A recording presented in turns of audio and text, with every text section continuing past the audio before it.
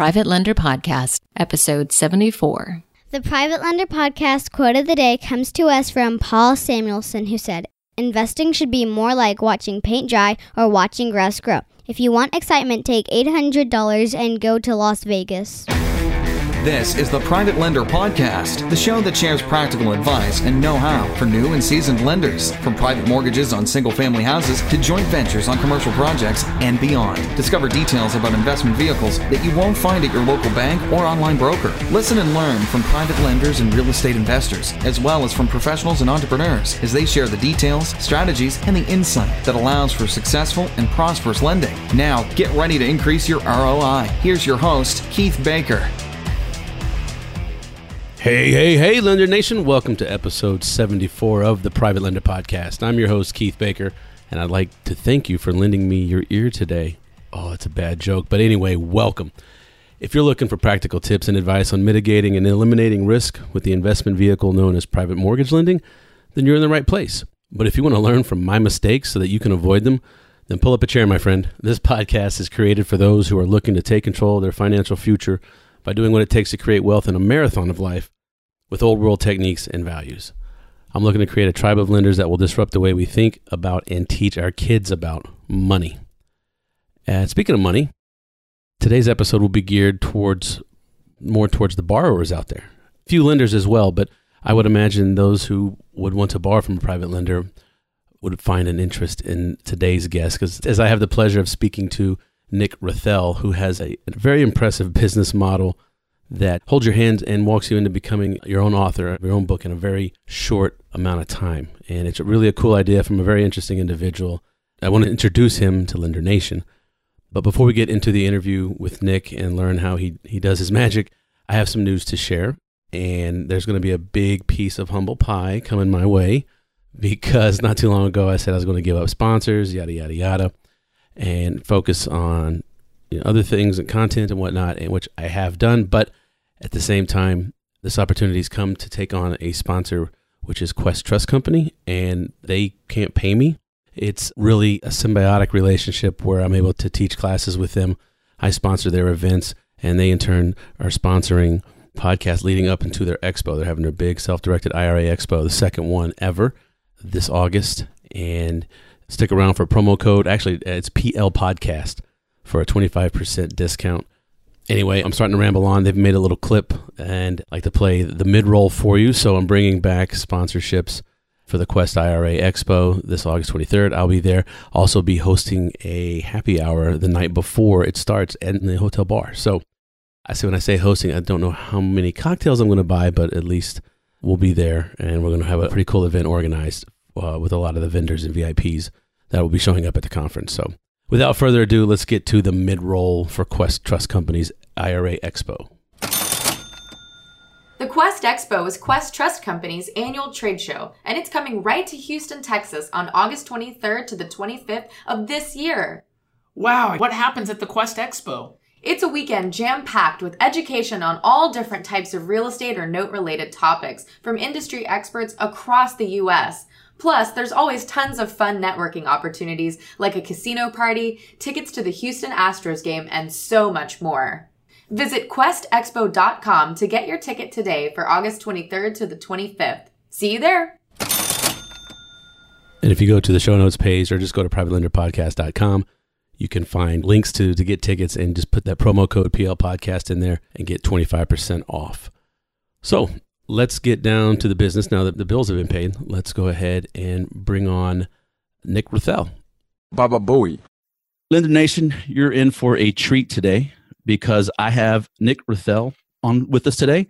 And Nick has a very interesting business model that can help perhaps lenders and investors alike. And he has a very interesting story, and I can't wait to get into it. So let's go ahead and welcome Nick Rethel. Nick, welcome to the Private Lender Podcast.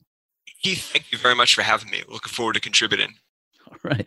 So just for the listeners, give us an idea. I understand you're relatively new in your actual deal making with the real estate game, and we're going to talk about the real reason why I wanted you on. But go ahead and give us a little background, origin, how you got into real estate and how you got into having your podcast and this business of creating books for investors.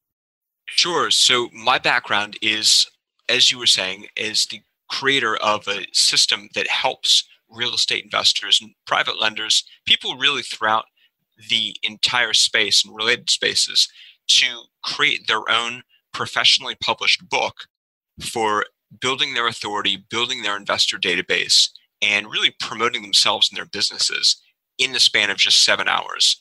And what led to that was an interest in content creation, so the use of content and content marketing. And then that transitioned into books, realizing that of all the forms of content that a person could use to build their credibility, one of the most tangible and most effective, fast forwarding through that to having worked then with a variety of clients, helping them to get a book and use that book, build their authority. I myself began to kind of fall in love, so to speak, with real estate. I was hearing about it from our clients who were investors. They were doing syndications, they were doing flips. Could actually be feasible for anyone, really, not just people who've been doing it, say a doctor or an attorney beginning to think about their retirement, but the average person. That is it. Unfortunately, I'm having some difficulty hearing you, so we'll have to see if when we go to the tape, if this comes out. And we'll get back into the real estate side of it. But what is, like, how do I create a book in 7 hours, or how do you help me create a book in 7 hours? Well, that's the key part, that you yourself are not creating a book in 7 hours. All of the people we work with, our clients, they only have to spend a total of 7 hours of their time on the process. We on our side are spending a whole lot more than just 7 hours to actually create the book. What they're doing, though, is they're talking to us on 7 one-hour calls over Zoom or Skype or phone even. And in that process with the calls, they're going through a set of questions and a framework to get the ideas for the book out of their head and give those ideas to us as we're doing the calls and as we're questioning them, to then on our side create the book. So that's kind of the gist of the 7 hour book. Wow. So 7 hours for the quote unquote author or your client. How many hours are you guys running behind the scenes to, you guys have some prolific writers on staff, or are you doing this yourself, or do you have people to help you with this? No, I'm fortunate to have a very talented team that has taken quite a while to assemble. But in terms of how long we as a team are spending on it, it's too long, I think. a short way of answering that, too long. Too long in a good way, though. Some of our writers tend to be a little bit more obsessive in terms of how much time they spend on a particular chapter or on a particular section of the book. I'm going to have, I suppose, from a quality perspective, but too long. Yeah, no, that makes sense. Yeah, you want good quality, but from an operations perspective, that can bog you down. So, okay, well, if you don't mind, kind of let's walk me through high level overview of these 7 calls. What are you helping me with? Then let's say I'm a real estate investor and I want to be a flipper, for example. Well, let's say you're a flipper. The very first step in that process of even doing a book is to determine, should you have one in the first place? And the reason I say that is because sometimes you might find that your goals don't necessarily need a book in order to be accomplished. If your goal is simply to flip more houses or to attract more deals to you, well, there are a variety of ways that you could do that. You might, for example, just need to send out more mail. Just hook up with a direct mail powerhouse company and just send more mail pieces. Or maybe you need to go on the attack with bandit signs. Just put out more bandit signs. Maybe those are actually the means by which you're going to achieve your goals.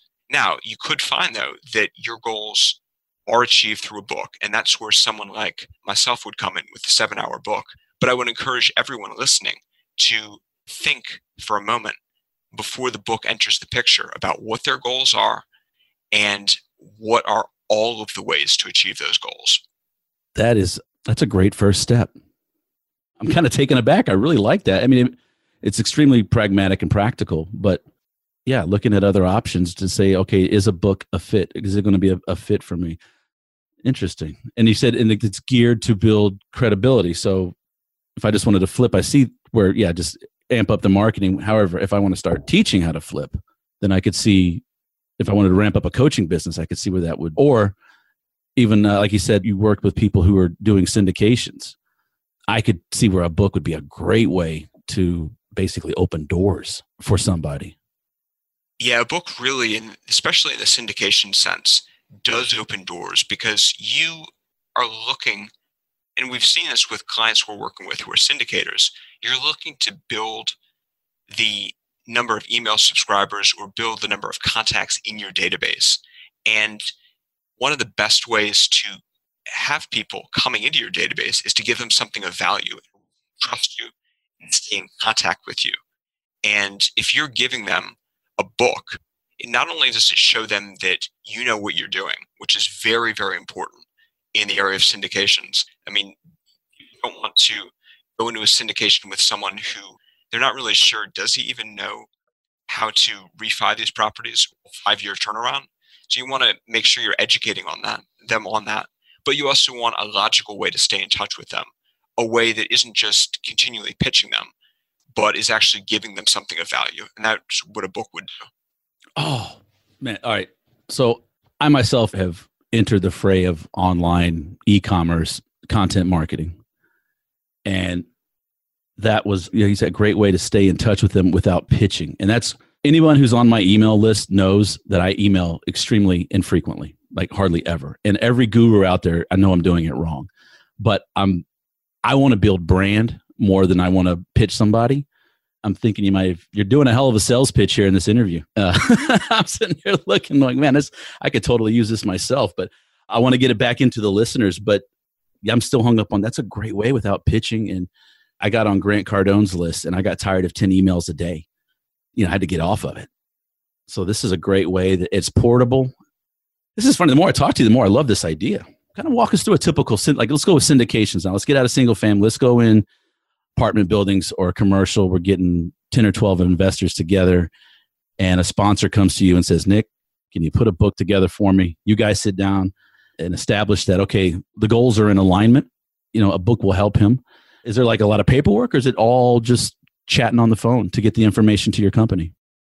Yeah, in terms of the paperwork itself, what you were saying, we really try to keep that to a minimum and really just focus it on talking over the phone.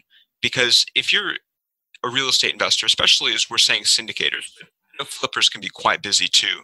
If you're in that position, you already have enough stuff to worry about. So we're trying to take as much of the paperwork and as much of the headache out of it through just simplifying it to just talking with us on the phone. Now, in doing many of these calls, we will often send questions and outlines for the calls to people ahead of time, but we don't expect them necessarily to spend hours on their end preparing. Yeah, I hate the word hack, but I can't think of one. To me, a hack has a negative connotation, an easy short step or a shortcut. But you've taken the heavy lifting out of the quote-unquote author's hands. And do you consider yourself ghost authors or co-authors, or how does that work?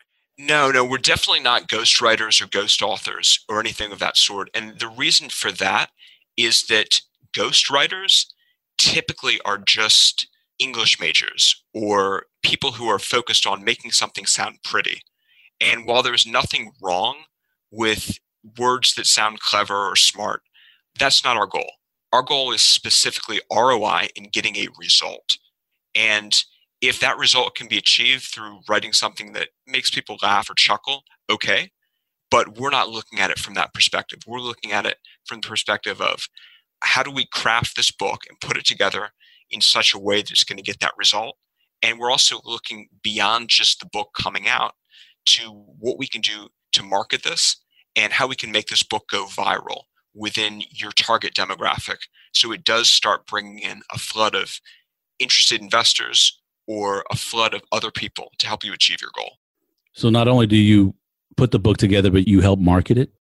Absolutely. And part of marketing that we focus on too is building it into the book itself. And that's something that I think a lot of ghostwriters, if you will, and other people who focus on writing miss. The idea that when you're creating a book, you can be building in for example, book ambassadors. And what I mean by a book ambassador is someone who has a vested interest in promoting the book. How would you do that? Well, one of the ways you would be to take past people you've worked with, if you're a deal sponsor, people you've worked with in the past, write them into the book, whether that's a direct story of how they've been involved with you, or if they've done real estate investments of their own, feature their stories from those investments in the book too. So by doing that, you're giving them a reason to praise the book and to promote the book once it comes out, because they're in it. I mean, who wouldn't want to promote a book that they're in? So that you're creating book ambassadors through actually writing. I'm going to completely go squirrel moment, shiny object here. How did you come up with this idea? Not the secret sauce, but what was happening when this idea hit you? For ideas, are you talking about the book ambassador? Or? No, for the whole business. I understand the book ambassador. You're basically laying the groundwork for someone to speak well of the book, but just the whole process of the whole idea of the 7-hour book. How did that come about? Well, it was really a fusion of a couple of different things. One of them being that people who want to do books, the issue always, or nearly almost always, seems to be that they just don't have time. And you can't blame them, really. If they're doing syndications, if they're flipping houses, if they're doing wholesale deals, there really just is not any time left over.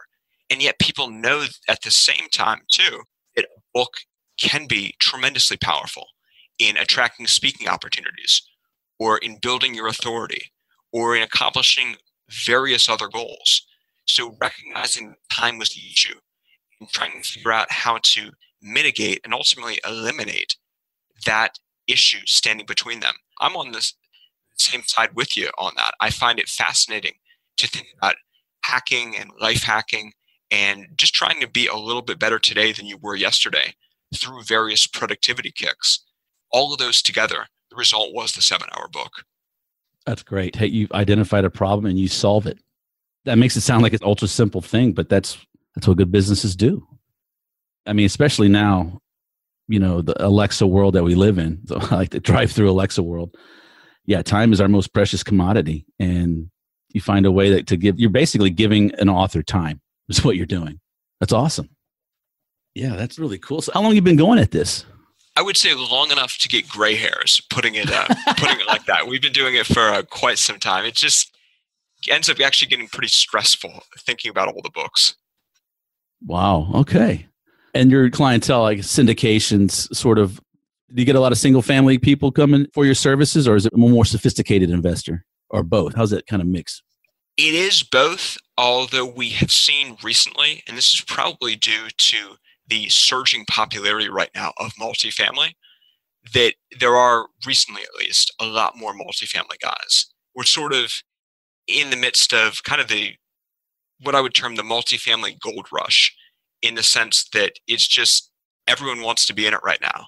And I think that with so many people wanting to be in it, that's creating a need for people to try to position themselves and stand out. And we're seeing them do that, whether it's through books on my side or even starting podcasts. I can vouch from personal experience that I've put a lot more than 7 hours into this podcast. So you're the giver and taker of time. I love that, man. That's great. And yeah, you call it the multifamily gold rush right now. That's a very apt way of saying it, I think, especially more so in the Dallas-Fort Worth area in my home state, but it's definitely going on. And I mean, I remember sitting in a mastermind years ago, and the guy said, what's the difference between investing in a $100,000 house or a $1 million property, commercial or property? And the answer was a comma and some zeros. That's, that's it. So I'm not surprised that there's been a natural progression for more and more people into multifamily. And like you said, yeah, it's quite popular right now. So I know you said that you've learned from your clients on real estate and doing deals. And, I'm glad, and thank you for your candor for saying you're just kind of starting out, but I would love to know what type of deals you like to do. Are you a wholesaler? Are you a landlord, flipper? What do you like about real estate? What are you trying to do? Well, I found that given everything we're involved in with the 7-hour book, managing the team, all of that, flipping and wholesaling is making the most sense right now. just from the standpoint that it really doesn't require that much time. A lot of it, I'm nowhere near as proficient at it as many of the people out there, but a lot of it can be automated. And it can be automated, it can be outsourced. So that really makes it a lot easier with sending out the mail, with finding people on various delinquent tax lists. So that's sort of where I am right now with real estate, using those channels. And eventually, perhaps, but long before that, I would be much more interested in going into self-storage or even something which I really don't know too much about, but I would love to talk to someone on. Okay. Fortunately, that last part, I don't know. I couldn't make it out, but you were talking about like the pods, the storage. They drop them off at the people's house? Yeah, self-storage. So self-storage units in self-storage complexes. I think that's fascinating. And I would also, at some point in the future, be interested in exploring container shipping. So essentially self-storage units that you perch on the side of a dock or that you even put on a boat, because I think there's undoubtedly an opportunity there. I just realized, what part of the country are you in for the listeners? Let give them some perspective. Based out west, so West Coast. West Coast. Okay. Excellent. And yeah, well, the West Coast has a lot of docks, ports and terminals and whatnot. In my day job as insurance in the oil field, I deal with a lot of that stuff. So we can talk further about that offline. So I'd like to know, what book are you reading right now? That is a really good question. One of these people who tends to look at books almost like a buffet, in that I'll pile a bunch of them on my plate, so to speak, at once and kind of work through them from that standpoint. So right now on my plate, if you will, coming back from the buffet, there's a couple of books right now. One of them that I'm rereading at this point is The Magic of Thinking Big by David Schwartz, which is coming at it from the personal development standpoint. I really, really like that book because, as the title suggests, it is about thinking big. It's about expanding your thinking, and also with that book, overcoming cliches and mental limiting beliefs that tend to set in over time. One of them being that I'm too old to do X. So that's one of the books that I'm reading through right now. Another one would be Giving It a Shot, Set for Life, Scott Trench, Pockets. Heard very good things. It was actually recommended just last week by a guest on my podcast, had Jay Papasan on. He recommended it. So I'm giving that book a spin. And those are two of the ones that come to mind right now. Thank you for sharing those with us. What is something that most people don't know about Nick Rethel? Probably the fact that I love running ultras. And I'm actually in the process of training right now for my first ultra. I've done a couple of marathons to date, and I really, really want to get into the ultra space. I've seen amazing things about it. Okay, one, help me out here. Ultra marathon, how many miles is that? That's the thing. It varies. If it's anything upwards of, I believe it's about 30 miles, anything upwards of about 30 miles. Okay, and I'm curious, what intrigues you about that?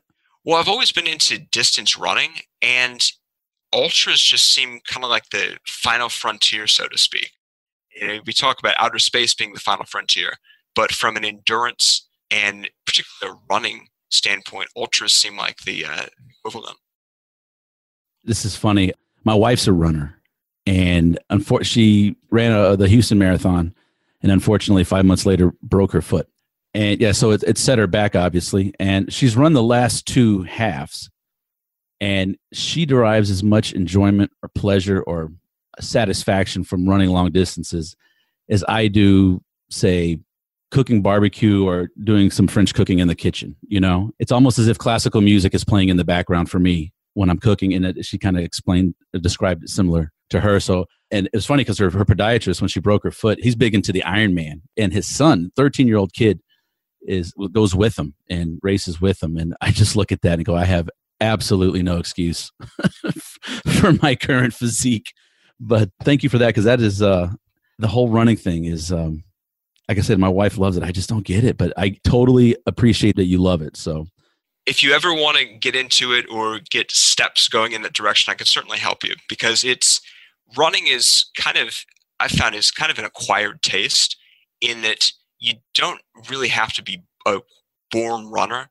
There really aren't too many born runners, unless we're talking about the Kenyans or that tribe in Mexico that they wrote a book about. Mm-hmm. But other than those groups, a lot of people who enjoy it and happen to be pretty good at it didn't start out that way, whether through some life event like being obese or just finding through other circumstances that they were running and that they enjoyed it. That was how they got into it. And those of us who are doing these upper distances in running, whether it's your wife or in my case, trying to do even longer races, we're not necessarily superhumans or out of the ordinary. It's the sort of thing that you have a good plan and you know what you want. It's well within your reach. That's great, man.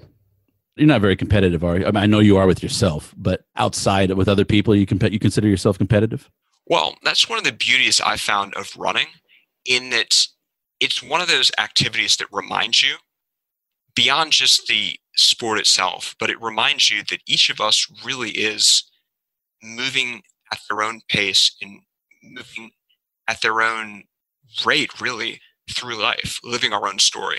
And what I mean by that is, it might sound a little bit esoteric, but if you think about being out on the trail running, you're running along and then suddenly someone else, you see them coming, you don't know where they've been, you don't know how much longer their run is going to be.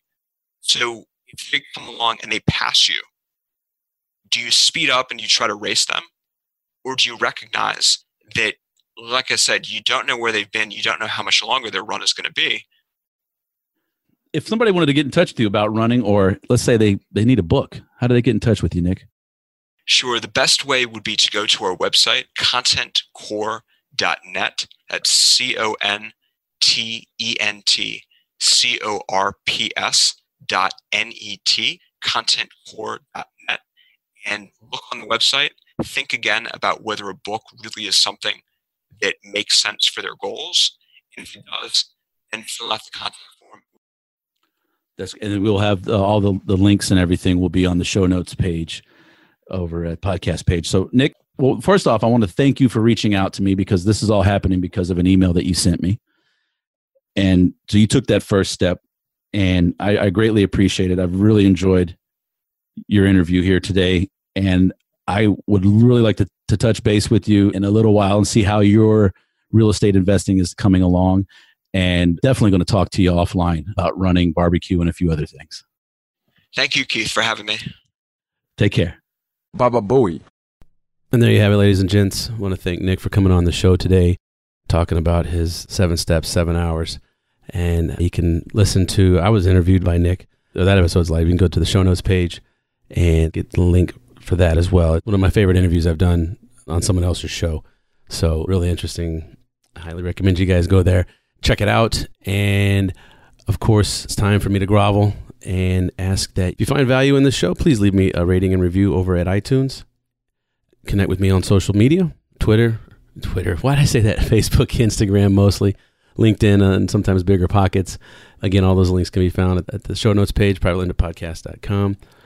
I want to thank you for listening today. I appreciate your time, your consideration, and I'm going to ask that you keep reaching out to me. I really appreciate the feedback and the emails. I know I owe a lot of people a lot of apologies. I've found some emails that are 3-4 months old. I'm trying to get responded to those, but that's my fault letting them slip through the cracks. So apologize, but thank you for reaching out. Please continue to do so. And besides good health and fulfillment, I wish you all safe and prosperous private lending. I'll catch you on the next episode. Thanks so much for listening to this episode of Private Lender Podcast with your host, Keith Baker. For more great content and to stay up to date, visit privatelenderpodcast.com. If you enjoyed today's episode, please rate and review, and we'll catch you next time.